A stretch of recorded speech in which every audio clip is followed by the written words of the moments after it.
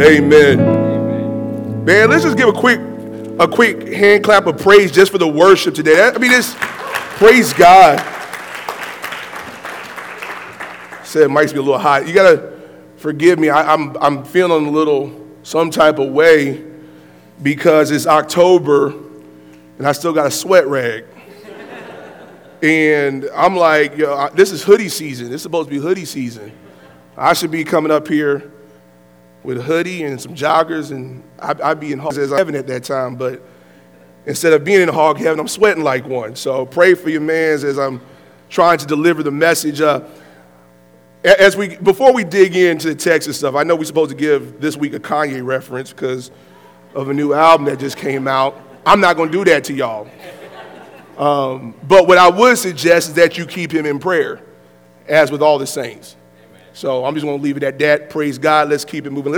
We're in our series. We're continuing our series of Jesus More Than We Hoped. And we are getting to the point in the text where the story starts to hit the climax, the crescendo, the turning point that ultimately will change human history forever. And so as we dig into the text, I want to read Mark chapter 14, and we're just going to read for the time being verses 53 through 72. If you don't have a Bible, can you just lift your hand? We're going to pass out one to you. If you don't have one to take home, because you do have a gift to you, we want to make sure that you have the living word. If you do have one and just happen to forget it, leave it here, please, so we can bless someone else with it. So we just want to do that and hand that out to you. But if we're reading Mark chapter 14, starting at verse 53.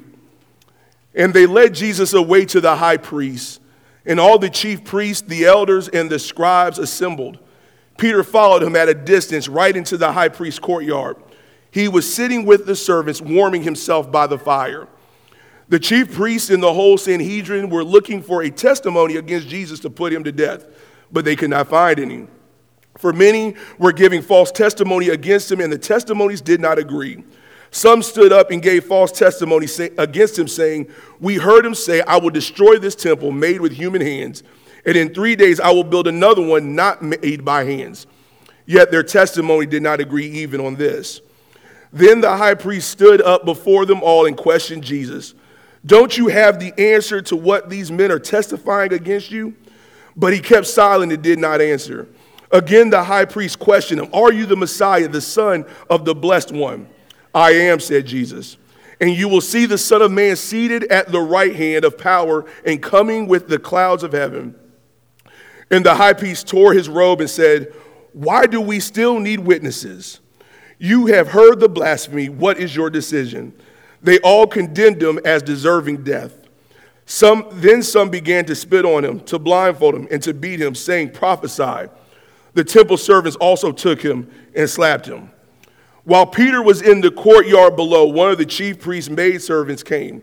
When she saw Peter warming himself, she looked at him and said, "You also were with Jesus, the man from Nazareth." But he denied it. "I don't know or understand what you're talking about." Then he went out to the entryway, and the rooster crowed. When the maidservant saw him again, she began to tell those standing nearby, "This man is one of them." But again, he denied it. After a little while, those standing there said to Peter again, "You certainly are one of them, since you're also a Galilean." Then he started to curse and swear, "I don't know this man you're talking about." Immediately, a rooster crowed a second time, and Peter remembered when Jesus had spoken the word to him. Before the rooster crows twice, you will deny me 3 times. And he broke down and wept. Now, before we dig into this, I want us to think about this, and I'm going to give my life as an example. So I'm a native of the Washington, D.C. area, the DMV, okay? And one thing about the DMV, besides there being the nation's capital and you got professional sports teams, you see a city that is filled with museums, monuments, and memorials. And out of all those memorials you got all these different types of memorials, and they all stand out, but there's one in particular that I see that struck a particular chord with me, and it's typically not the ones we think about when you think about D.C. But for me, it was the Korean War Memorial. And the reason why is because in the granite, there is a phrase that is etched that says, freedom isn't free. But when you look at the scope of redemptive history, when you look at the scope of Jesus' work, freedom is free. When I mean by freedom being free, I mean the fact that we cannot earn this freedom. But the thing that we have to realize that freedom may be free, but it isn't cheap. Here we are beginning to see what that cost looks like. What we see here is Mark pointing to Jesus as the suffering servant. And the question that we have to ask ourselves and the question that we have to answer in light of this text is, how do we respond to Jesus as the suffering servant? But not only that, we also see this picture of a witness, a certain kind of witness, and how to live as a witness. So if I were to title this message, I would kind of go back to my old church roots. Can I get a witness? Some of y'all is already feeling me. Can I get a witness? Before we get into what's happening in Mark 14, we have to understand chapter 13. Because chapter 13, as we talked about before, Jesus was giving a warning that was more than the end times. It was more than an end times prophecy, but he was also giving a warning about what was coming in the near future. It was about what will happen when Jesus is arrested, and more importantly, how his disciples should respond. So in the immediate, Jesus is giving a warning and a call to Jesus' warning, but we see the reality of it in Mark 14. We see Jesus' warning before in the text, or in chapter 14, before we get to this point, we see Jesus' warning of his betrayal at the Passover. We see Jesus predicting Peter's denial. We see his disciples sleeping when Jesus is praying in distress. We see Jesus being betrayed by Judas. But we also see the first picture of the first witness, and that is Jesus being the faithful witness. You see, when he was arrested, I love courtroom dramas because you got all the suspense, you got all of the drama in the courtroom, and you see here that Jesus is arrested, he's on trial, and actually if you look at the four Gospels, what you will see is that Jesus in a matter of hours endured 6 trials.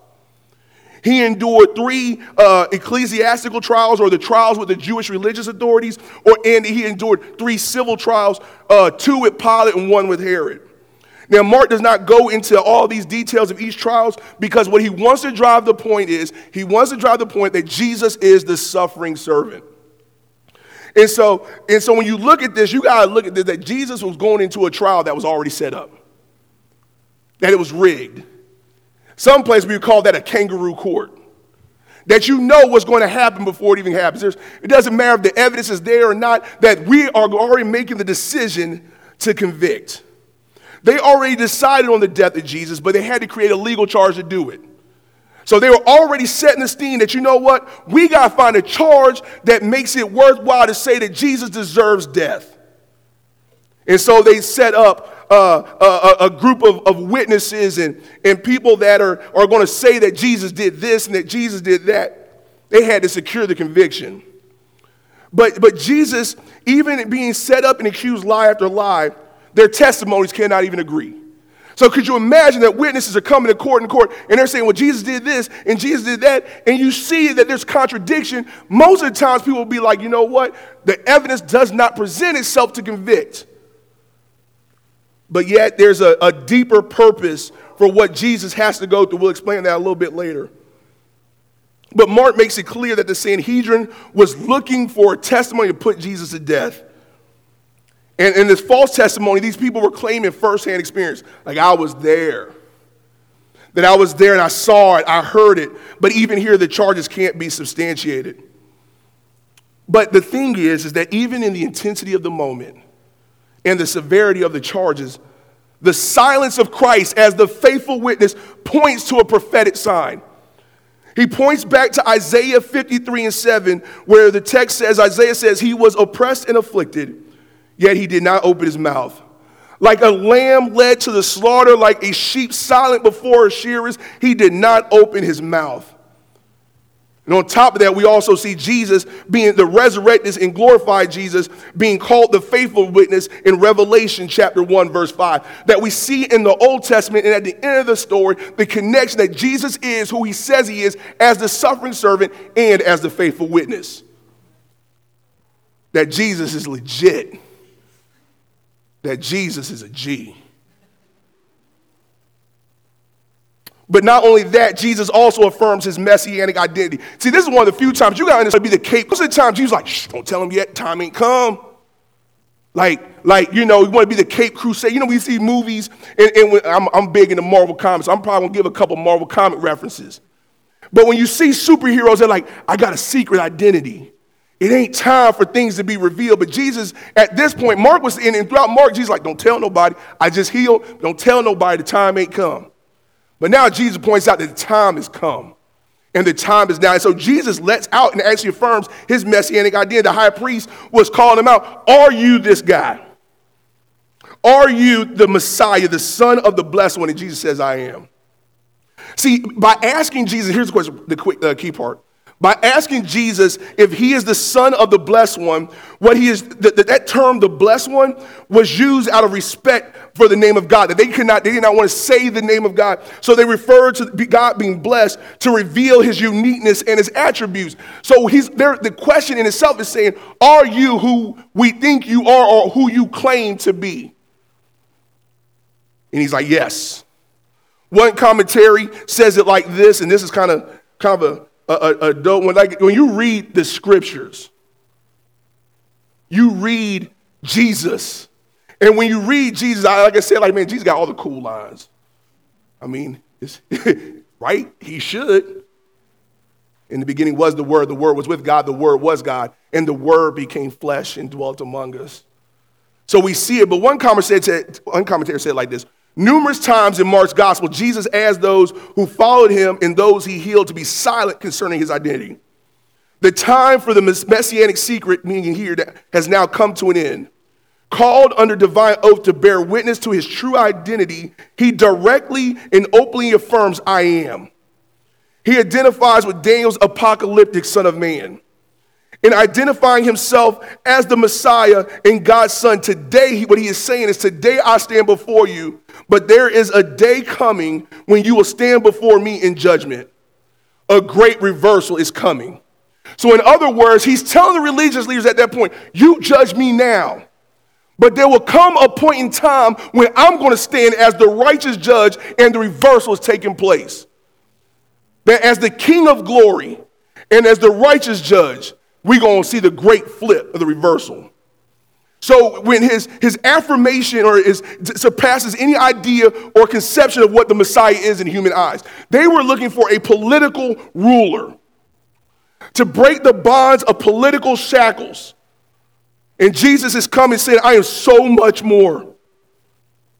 But they're like, man, he blaspheming. Jesus was not blaspheming. He was calling it like it is. If you were a baseball fan or watching baseball, the only reason, I like baseball. I'm even more jacked because, the Nats are in the World Series, which is funny because my parents moved from D.C. to Houston, where my brother, I said, who are you cheering for? He said, the Astros. I said, nah, whatever. But the thing is that as a right judge, you got to call balls and strikes. You got to call it the right way. And what Jesus is saying by saying, I am, and referring to himself as the Son of Man, he is calling it like it is. Amen. So how did the high priest respond? Well, first of all, he rips his garments, and he's like, how dare he blaspheme? And now they're saying, we don't need any more witnesses. Let's put him to death. But see, here's the thing, though, is that even in the midst of false testimony, they don't have the legal authority to do it. They don't have the legal authority to do it. They have to drum up some more charges so that they can put him on the trial, because they did not have the authority to put anybody to death. Rome did. So what we see here in this section is either Jesus is the Messiah, either he is the Messiah and the Son of God, or he was a liar and a blasphemer. How will we? But the story gets worse, Because now you see the picture of a faithful witness, but there's another witness, and we see some of this in the previous passage, but I want to zero on one guy, and this is a guy who's a false witness, and this is my man Peter. That we have a false witness. See, Peter's that one friend that talk trash. Like, yo, I got you, man. If it go down, I'm with you, boss. I'm with you, bro. Matter of fact, I joke around. I think Peter was a part of what I like to call the blade ministry. He that friend that gonna pack heat wherever you at. How do we know? In John, we hear the narrative, we hear the story of John when he tells Jesus, hey, I'm going to ride with you to the death. Ain't nobody going to take you. And then when they come to arrest Jesus, he takes his sword and cuts the ear of the high priest servant, and Jesus puts it back on. Now, I'm going to be honest with you. If I just arrested Jesus, right, in my role in this situation, maybe this guy is who he says that he is. Because I ain't never seen nothing like that before. But Peter is that trash-talking friend. As a matter of fact, it's kind of funny because where I come from, there's a saying that you're selling wolf tickets. That you talk a lot of trash, that you sound like a big bad wolf, but you ain't a big bad wolf. You are selling wolf tickets. Peter was that guy. And we see that Mark is communicating that while this is taking place, while Jesus is on trial, Peter is going through this interrogation. And what you see is really a contrast of interrogations. You see Jesus and you see Peter. And see, the thing is, you see the trial of Jesus, you see the trial of Peter, but here's the thing. Peter was talking really bold when things were cool. But when things got real, Peter got real. So what happens is, first part, he says Peter followed him from a distance, which is interesting because you don't hear any other discourse about the other believers following from a distance, but you see Peter. Follow too close. I want to ride with you, but I can't ride too close. But then under tremendous pressure, while Jesus remains faithful to the truth, Peter buckles under the slightest and gentlest of pressure and lies in order to save himself. How do we know that? How does Peter deny Jesus? The accusation was that he was with Jesus, but his reply is, I don't know what you're talking about. They say he was one of them, but his reply is, I don't belong to him. The accusation was, he is certainly one of them. And here's the interesting part, that his Galilean accent began to give him away. His reply is, I don't know the man.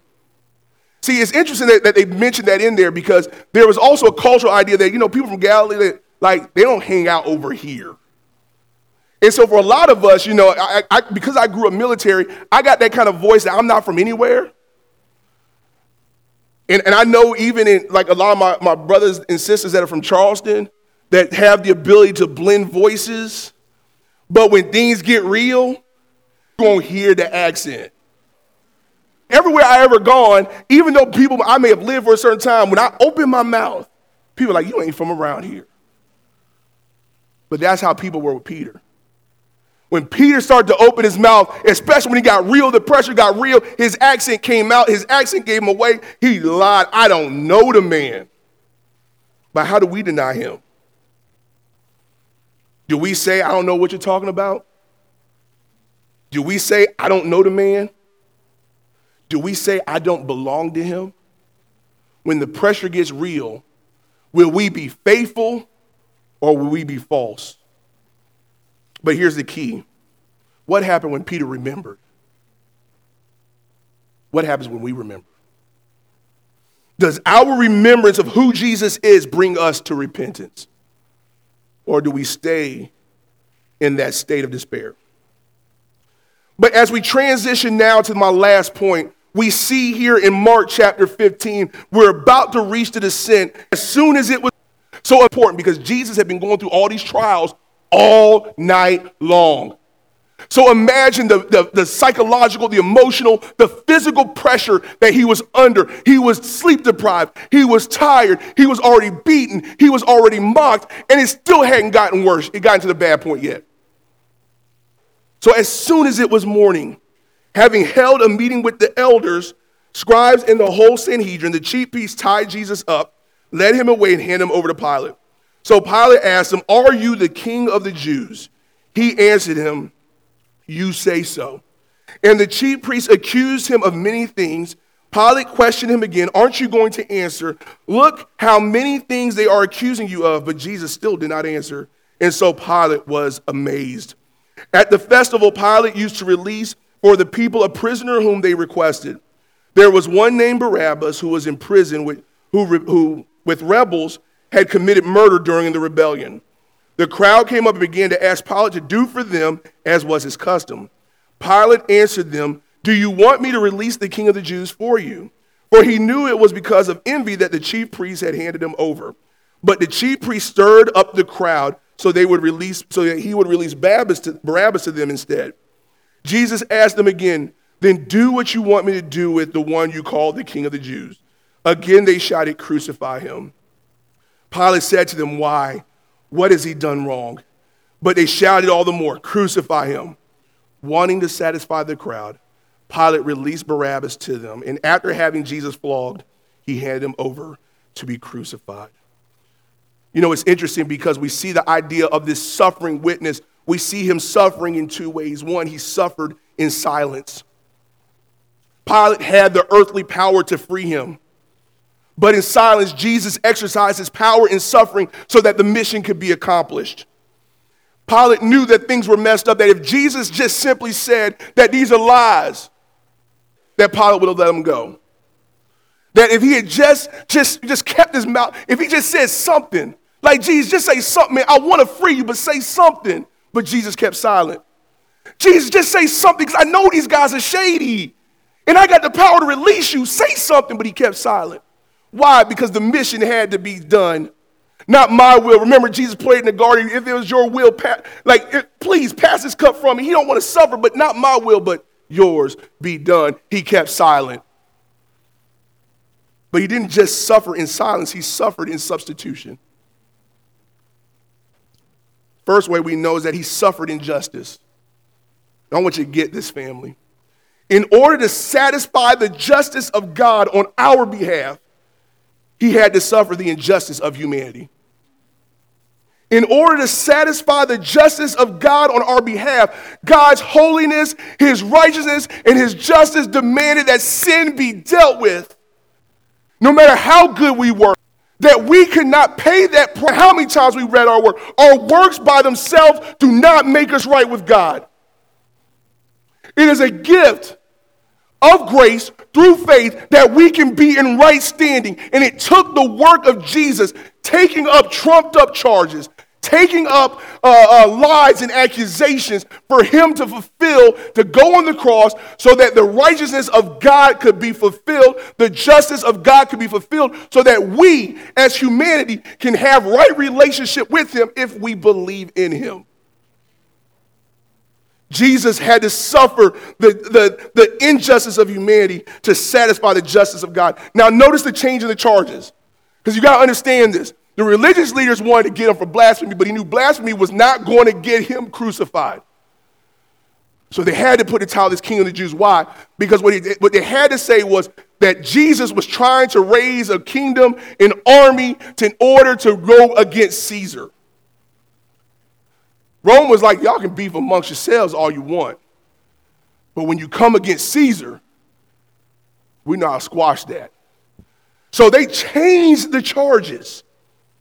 Sedition, treason.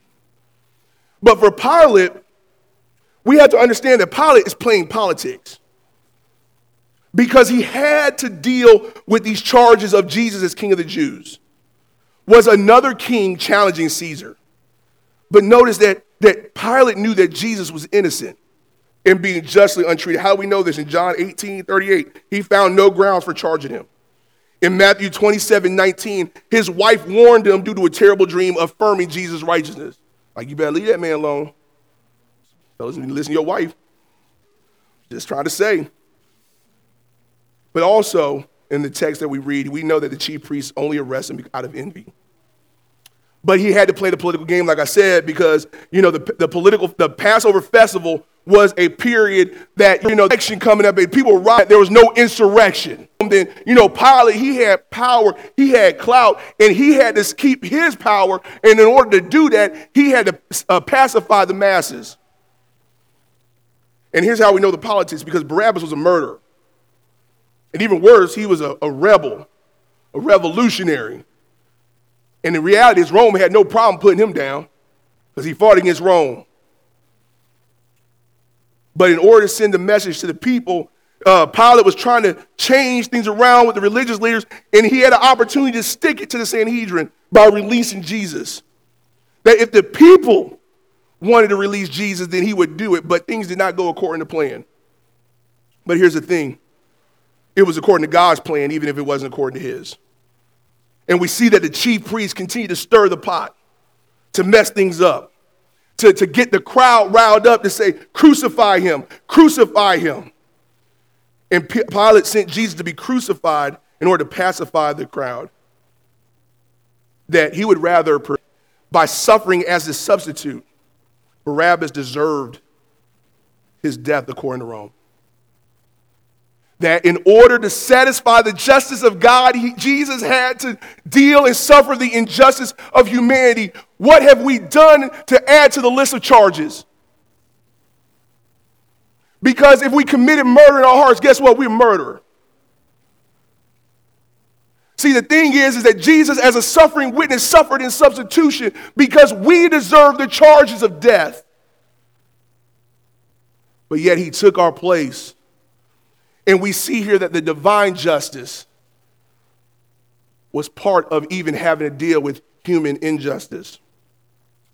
So Jesus suffered also in agony.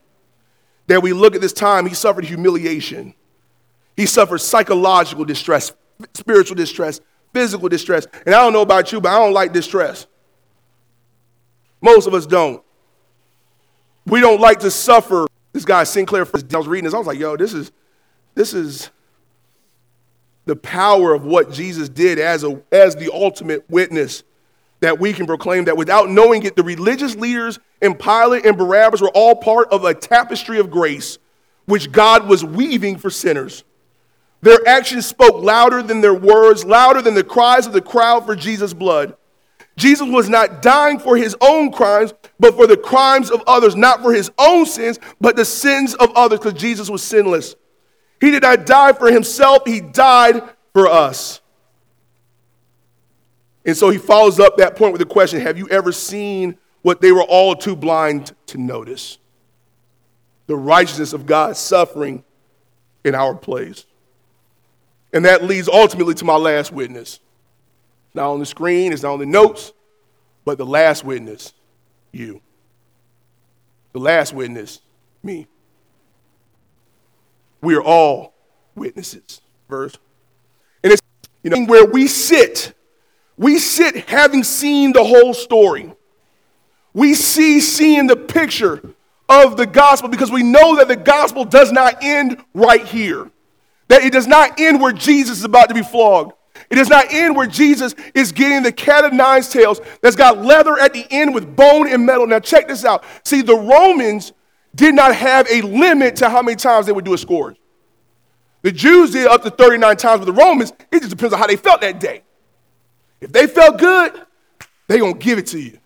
If they felt bad, they're going to really give it to you. And so we look at the text right here saying, man, does it get any better? Does the story get better? But I promise you, fam, the story does not end here. See, like I said, we watched Marvel Comic Universe, and I remember the whole Avengers series. And I remember watching Infinity War. And when you got done, you're like, man, we all love a story of a hero. Because there's something inside of humanity that says there's got to be a hero somewhere that's bigger than us, that's better than us, that transcends human experience. And so we create stories in order to point to something greater than us, but it's a longing for our deepest affections. So we see the Marvel universe because we got to see superheroes. And so we see these guys fighting an alien Thanos, which I kind of like Thanos, a big dude like. You see, he messed up the Hulk. Hulk smash. Goes up against Thanos. Hulk got smashed. We see all throughout the story, we see what's happening is Thanos is going what's called an infinity gauntlet with stones. He can do with time, matter, all kinds of stuff. And at the end of the story, and it's kind of an interesting picture because even dealing with false gods, because in the story you had Thor, who was a god. who had the ability, and I'm saying that in quotation marks because you see at the end of the story, he really didn't have anything to begin with. And he goes and brings the blade right into the heart of Thanos, and he says, you should have aimed for the head. Fade into oblivion. Now, if you were in the theater when that happened, and you like the movie end just like that, I heard people were mad. There was one who's like, man, I want my money back. They were heated. But here's the thing, is what they did not know is that there was an end game. See, we thought he ended at Infinity War, but the writer said there's an end game. See, we think the story ends right here. Peter thought the story ended right here in Infinity War. The disciples thought the story ended here in Infinity War, but there was, in fact, an end game. And that end game is an empty tomb. That death could not hold him.